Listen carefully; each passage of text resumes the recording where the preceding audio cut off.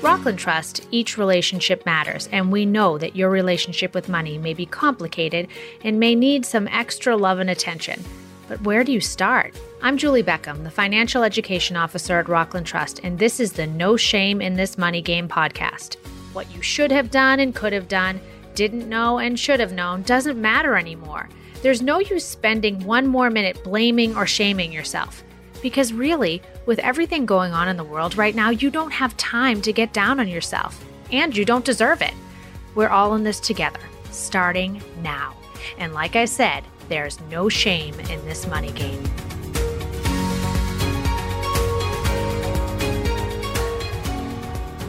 Welcome to the No Shame in This Money Game podcast. I am super excited to be talking with my colleague, Joe Lamberti. Joe has been in the mortgage business for more than 20 years, 15 as a loan officer and 6 as a producing sales manager, and is currently the vice president and general sales manager of the residential lending team at Rockland Trust. Joe not only manages 32 loan officers, he originates his own business with past clients and new homeowners. So this is one busy guy, especially now. Thank you so much for taking the time to chat with us today, Joe. Julie, thank you so much for having me. I'm really excited to talk about the mortgage industry.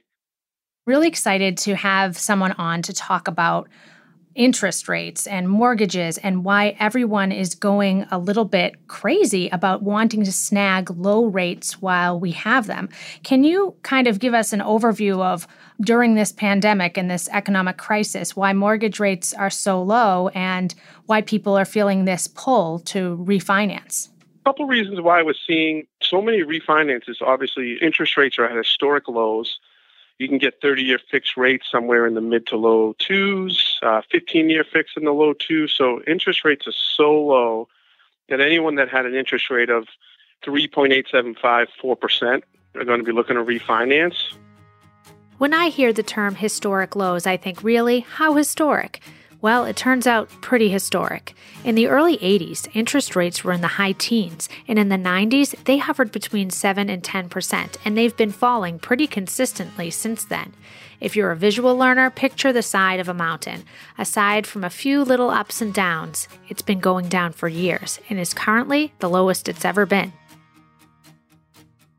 One of the biggest upticks is people taking money out for home improvement loans. So they're refinancing the mortgage that they have, and they're taking cash out to fix up the house. So I think that relates to a lot of people, as you know, are working remotely. So they're sitting at home, they're sitting in their office, and they're looking out their window, and they're saying, oh, I really need to put that deck on that I've been thinking about for 20 years.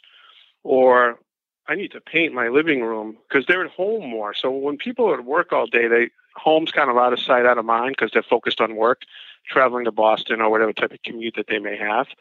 So when they're at home, they definitely want to see things improve, and it's at the top of their mind. So they've been refinancing like historic numbers, taking cash out for home improvements. That's the main reason why people are refinancing, lower interest rates or some type of home improvement loan. Sometimes people will refinance to take cash out and put it in the bank to save it or invest it in the market to use it maybe as a reserve. With rates being so low and home values being at a peak as well, there's a lot of equity in people's homes. So that's probably 3 reasons why people are refinancing. Right. This does make a lot of sense, Joe. But with all of this jib-jab and pressure to refinance, when do you know if it makes sense for you? Is there a rule of thumb? So it depends on a few things. Obviously, if someone's just looking to do a straight 30-year refinance and they're at a loan of, say, for an example, a $425,000 loan at a 4% interest rate, that monthly payment's $2,029 a month.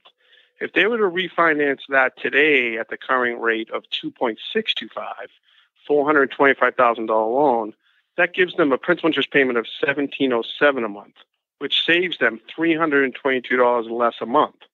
So just that straight savings right there is a huge amount of money to save per month. Okay, I can actually hear some of you tuning out, and I know it is the fast talking, the numbers, the percentages, everything that makes you think, why do I even try to learn this stuff anyway? Breathe. They're just numbers. Hang in there. Start listening again. I got you. But more importantly, you've got this. If they have a 30-year and they're 25 years into the 30-year loan, then maybe starting over again on a 30-year wouldn't be the best route for that type of homeowner. Right. Maybe that person would jump into a 25-year loan or a 20-year loan or maybe a 15-year loan to try to pay the loan off sooner, because the shorter the term, meaning a 15-year mortgage or a 20-year mortgage, is going to have a lower rate than the 30-year, but the monthly payment's going to be higher, but the life of the loan is cut in half. So, I mean, if you take the same loan of $425 and you break that down to a 15-year fixed at a rate of, say, 2.25%, you're taking a 30-year loan, you're cutting it down 15 years over the life of the loan, and your payment only goes up. I'm going to say only, but you would think it only goes up $755 a month, but you're cutting your mortgage in half by 15 years, which is a huge amount of money to cut it in half. Mm-hmm. So that's another thing that a lot of borrowers are doing, where they're taking their mortgage and they're lowering the term from a 30 to a 15 or a 20. Okay, so if you're not a numbers person and you can't picture what Joe just described in a tidy little spreadsheet, let me break it down for you. The longer the term of your mortgage, the lower your monthly payment will be. However, you will pay more money over the life of the loan because it's a longer term loan. Lower term loans have lower interest rates and fewer years to pay, so you pay less throughout the life of the loan, but a larger payment each month. If this is still making your head spin, there are mortgage calculators online. You can find one and other fun finance calculators that do the work for you on Rockland Trust's website in the Learning Center. So to answer your question, there's a couple more points I want to follow up on, but obviously interest rate's going to be a big one. Another one's going to be if they are going to not be in the home for long term. A lot of people in the past have taken adjustable rate mortgage, or a lot of people called ARMs, which stands for adjustable rate mortgage, where the rate can be a lower rate to start, and then after a certain time frame, the rate can fluctuate up or down depending on what the market does. So for an example, someone may have taken a 5-year loan 3 years ago, and say that rate was at 3.125, that rate is only fixed for 5 years. And after that 5-year period, the rate can adjust up or down. So if you have a 5-1 ARM at 3.125 and you can get a 30-year fixed at 2.625, a lot of homeowners are getting out of the adjustable rates and jumping into the fixed because they're so low. A fixed rate mortgage is the most popular kind of mortgage because you know what you're going to get. You get the same interest rate every year for the life of the loan. An ARM, or an adjustable rate mortgage, has a lower initial interest rate for the fixed part of the loan, 3, 5, 10 years, depending on the loan, but then the rate adjusts to the market. You could see how this could get tricky, especially if you're on a tight budget. And with the uncertainty in the market and everything that's going on out there in the country and the world, a lot of people want to be more secure with a monthly fixed payment every month for the life of the loan. So a lot of people getting out of adjustable rates is another reason why people refinance.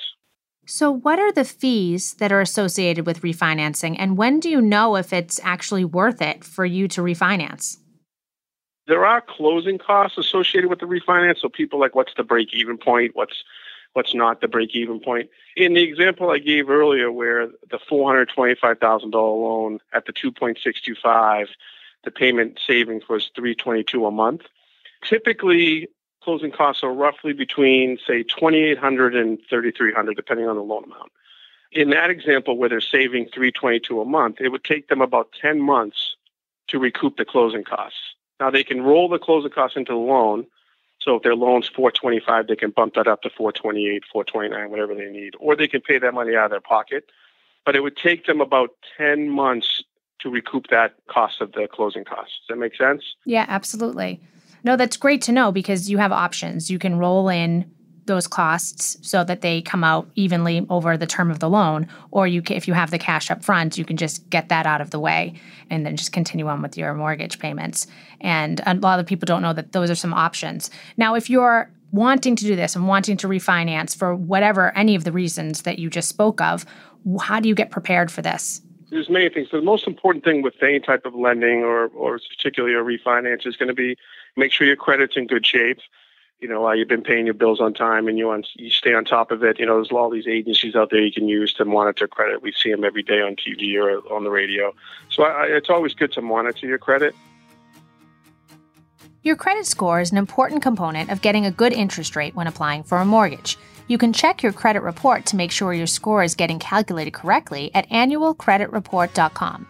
There are many agencies that will provide you with your credit report, but annualcreditreport.com is free and secure. From there, you can check to see if there are mistakes and report them if needed. Your credit score is calculated from your credit report from different companies. If you want your actual credit score, check with your credit card company because some of them provide a free credit score in your monthly statement. So one is making sure that your credit is at a good score. Typically, scores can vary, but 680 or above typically will get you the best kind of rate on a mortgage. And then the value of your house is very important, meaning how much the house is worth compared to what you owe. So the more equity you have in your house, the better as well. Home equity is the difference between the appraised value of your home and the amount you still owe on your mortgage. To jump off of Joe's previous example, if you have a mortgage balance of $425,000 and your house is appraised at $700,000, you have $275,000 of equity in your home. So how do you know what the value of the house is? Well, you can look on Zillow, you could talk to a real estate agent, try to get a feel for what you think it's worth. But in most cases, the bank's going to send out an appraiser on the house to see what the value is. And typically they will go into your house, they'll do a quick little inspection of the house, and then they'll look for what they call comps or comparables in the area. Typically, they don't go back any more than 6 months. And they'll try and look to see what's sold in that area that's a similar shape, size, age of house you have, and that's how they come up with the value of your house. One of the good things that's been happening with appraisals is that if you have enough equity in the house and there's been an appraisal on that house, typically within the past 3 to 4 years, and it's been tracked and logged into the Fannie Mae Freddie Mac system, sometimes you can get a property inspection waiver, which is happening more and more now, where you don't even need an appraisal.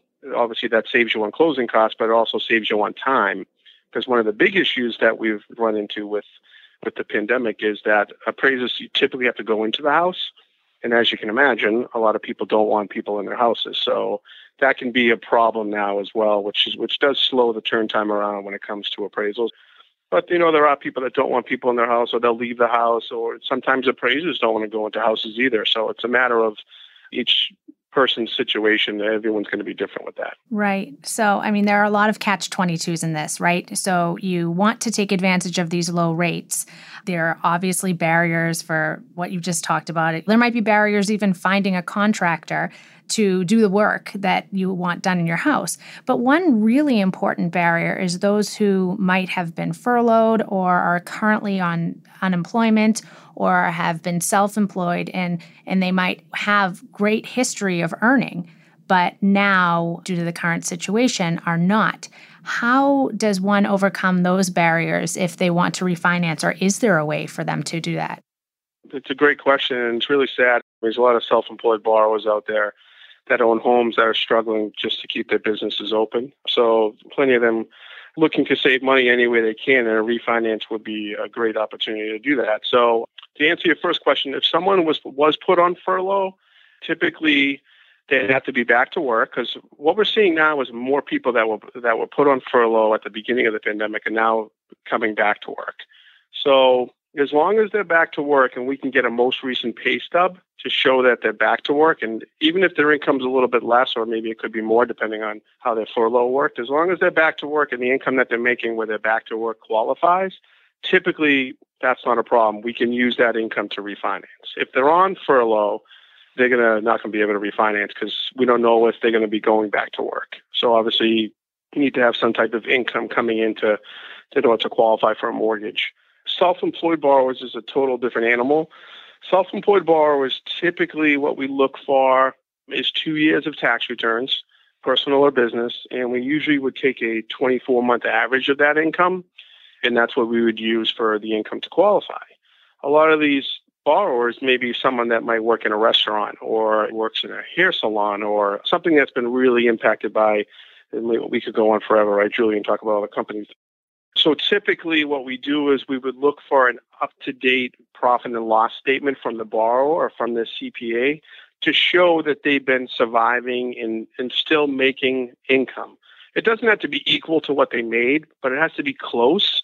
Someone, for an example, was making $100,000 a year as a self-employed hairstylist, and now they're making $10,000. That's going to be a hard one to sell to get a bank or a mortgage company to look at that. But a current profit and loss would help. And then any type of receipts or type of anything they could provide to show that they're still making income, we'll do the best we can to try and make the loan work. Because a lot of these self-employed borrowers are also borrowers we work with at the bank. Rockland Trust is a huge bank that does a lot of commercial loans. And we want to do whatever we can to help our customers, especially where Rockland's slogan is where relationships matter. And that's very important when it comes to home lending, commercial lending. We will do whatever we can to try and help someone who's self-employed because we understand that the times they're going through, what they're losing on income on a daily and monthly basis, it's actually sad to think about how big of an impact this has on self-employed borrowers. It's probably the number one thing we see is self-employed borrowers struggling the most. Yeah, it definitely seems like an environment of extremes, right? Extreme low rates, extreme unemployment. Now, besides refinancing, what other loan products have increased in number because of the low interest rates this year? Home purchases has definitely skyrocketed, which is great. The issue with that is that home values are so much higher now, too. Yeah. So there's not tons of inventory out there. So when something comes on, there's bidding wars. You might be a first-time buyer looking at a house, say, let's just say Carver, Mass., and it's listed for $300,000, and you go to make an offer, and you got 15 people making offers on the house. That price is going to go from $300,000 to $330,000 to $340,000 because everyone's going to be competing to get that under agreement, which is, it's great for sellers because sellers can sell at the higher price.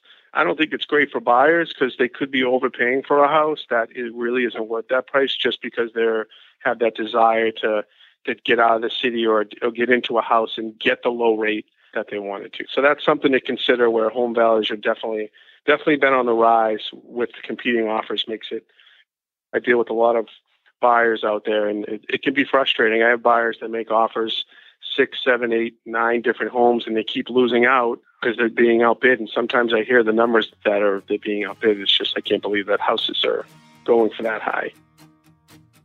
This goes back to the basics of supply and demand.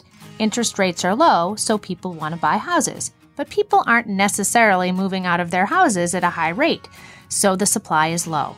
Low supply, high demand makes for higher prices. Or the phrase, a seller's market, might sound familiar as well. Home equity loans are very popular. A home equity loan is different than a refinance. It's pretty much like a second mortgage on your house. It's kind of like a line of credit where you take it out on your house, and it's sort of like a big credit card where you only pay back what you borrow. So if you have a line of credit for $100 and you only use $25 of it, you're only paying back on the $25, but you have access to the $100. So that's another route that a lot of people are doing as well, would be home equity loans. Those are usually adjustable and they're based on prime, which can move up or down. So those are attractive as well, but there's definitely more people doing the mortgage refinance because that's a longer term and it's something that's fixed for the life of the loan. Do you have any words of wisdom to anybody who is just out there thinking that they A, want to buy or B, want to refinance? Anything that you've learned through this rush of people really looking for these services? My recommendation would be work with somebody that surrounds himself with a good team, has a good operations team, has a good connection with an attorney, and someone that's going to return your messages, whether it's email, text, phone call. Someone's going to keep you informed throughout the process instead of someone that takes your loan application and then you don't hear from them for 60 days and you're wondering what's going on. That can obviously be stressful. But I would just say work with someone that is going to keep you informed what's going on and make sure they set the expectation to you up front. So if the loan process is taking 60 days, the loan officer should say it's taking 60 days. So then the customer knows what to expect up front. It's something that's very important that I always tell the team that I work with is I set the expectation up front. We have great programs, great rates, and great service, The timing of it could be a little bit longer. It is everywhere. But if you set the expectation up front and tell the borrower you're going to save $350 a month, it could take up to 60 days, sometimes longer, sometimes shorter, depending on there's a whole mess of things that go in the middle of this. Have some patience, be calm. They'll get done because all these banking companies and mortgage companies, they're all closing record numbers. So they're getting done for sure. It's just have some patience and work with a reputable company and a loan officer that's been doing it for a while is always a good tip as well. It seems though patience is really the operative word in a lot of the things that are current lately. I mean, we have to have patience throughout this whole pandemic when it comes to everything from this mortgage process, from getting kids back into school in whatever form that is, and waiting for a vaccine. So it seems as though the word of the day or the word of the year could be patience, and that might help us. I agree, and that's one of the problems we all know with everything at your fingertips now, with cell phones and texting and all the stuff. No one has patience anymore, as you know. And especially everyone's on edge and alert right now with what's going on in the country with all these different things that we're dealing with. That patience is something that is not something that people are naturally, I think, good at. I'm not. I like things to be done quick. And everyone has to understand that it's going to take some time and it'll get done. And this is a huge financial thing. It's usually the biggest financial thing in someone's life. So the stress level is even higher because they're borrowing so much money and it's their house, it's their home. And how important is home now than it ever was before? I mean, home's important anyway, but now I feel like it's the most important thing is people's homes and having that space to be with you and your family and be able to socially distance and teach your kids the right things and everything. That I think that it just makes it harder for people to have patience because I want this now. So that's where it falls into place where patience is a great word to use. That just have patience. Everything usually gets taken care of over time. Exactly. Well, it's a great message to just think about every day as well. Well, you know that this podcast has a bit of a gaming aspect. It is the No Shame in This Money Game podcast. So I'm going to spin my spinning wheel here and get a random question for you, okay? So here we go.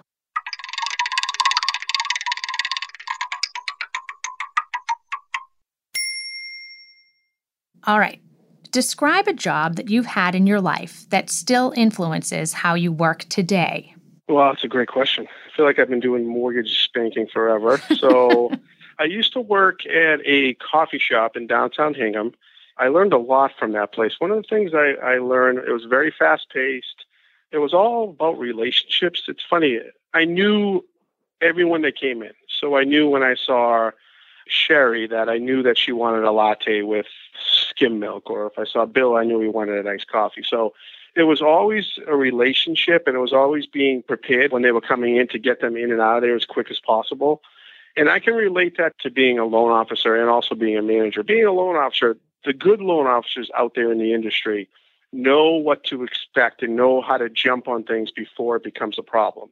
So if they're looking at a tax return and they see that there's a loss or there's a question, they'll be proactive enough to be able to know, okay, I need to jump on this and ask the borrower this question before it gets to an underwriter. So if that makes sense, I kind of compare that to the coffee shop where when there could have been a line of 20 people out the door, and I could look in line and see 10 people that I knew that were in the back of the line, and I just knew to be prepared. Okay, they're going to get closer. I got to start making their coffee. I had to be proactive and jump on this so when they get to the head of the line, their coffee's there and they're ready to go.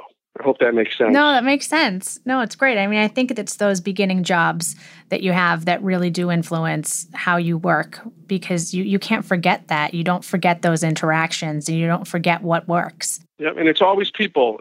No matter what anyone says, and I know you know this better than anyone, Julie, but it's always people. There might be dollar signs behind it. There could be a mortgage. There could be an appraisal. There could be a checking account, but it's always the people. It's interacting with people. Successful loan officers, and I would say anyone in business, you have to remember there's a person on the other end of this transaction. It's not just a dollar number. It's someone's livelihood. It's someone's house. So that's very important. I try and make sure my team takes pride in that. And this is a great lead into the last question. Since Rockland Trust is the bank where each relationship matters, as you mentioned, if you could use one word to describe your relationship with money, what would it be and why? I'd say evolving. I'd say that I'd use the word evolving because late 40s. So when I was younger, money was different. I didn't own a home. I didn't have any children. So the money that I earned would go towards going to a football game or buying a fancy car or going off a dinner. And then when I got a little bit older, I got married and I have 2 beautiful kids. And now my money's going towards the house and saving it towards college and obviously homeschooling. So buying them nice iPads, they can use it for homeschooling, which wasn't something I expected to do, but obviously with homeschooling, it's something we're all doing. Mm-hmm. So I would definitely say money and my relationship with money is evolving and still evolving now. And I think in the next stage of my life, I'm always building towards retirement, but I'll focus on that more. I mean, my kids are young still, so I have a long way to go. But I would say evolving would be the word that I would use and how money relates to me. Awesome. Well, this has been great, Joe. I really think you gave our listeners a lot of insight into what a low interest rate can do for them if they're homeowners, if they're looking to buy, and just giving them a little bit of insight into what they need to know and be prepared in case that's the direction they're going in. So thank you so much for being on this today. I really appreciate it. Thanks for having me. And obviously, always great to talk to you. Thanks, Joe.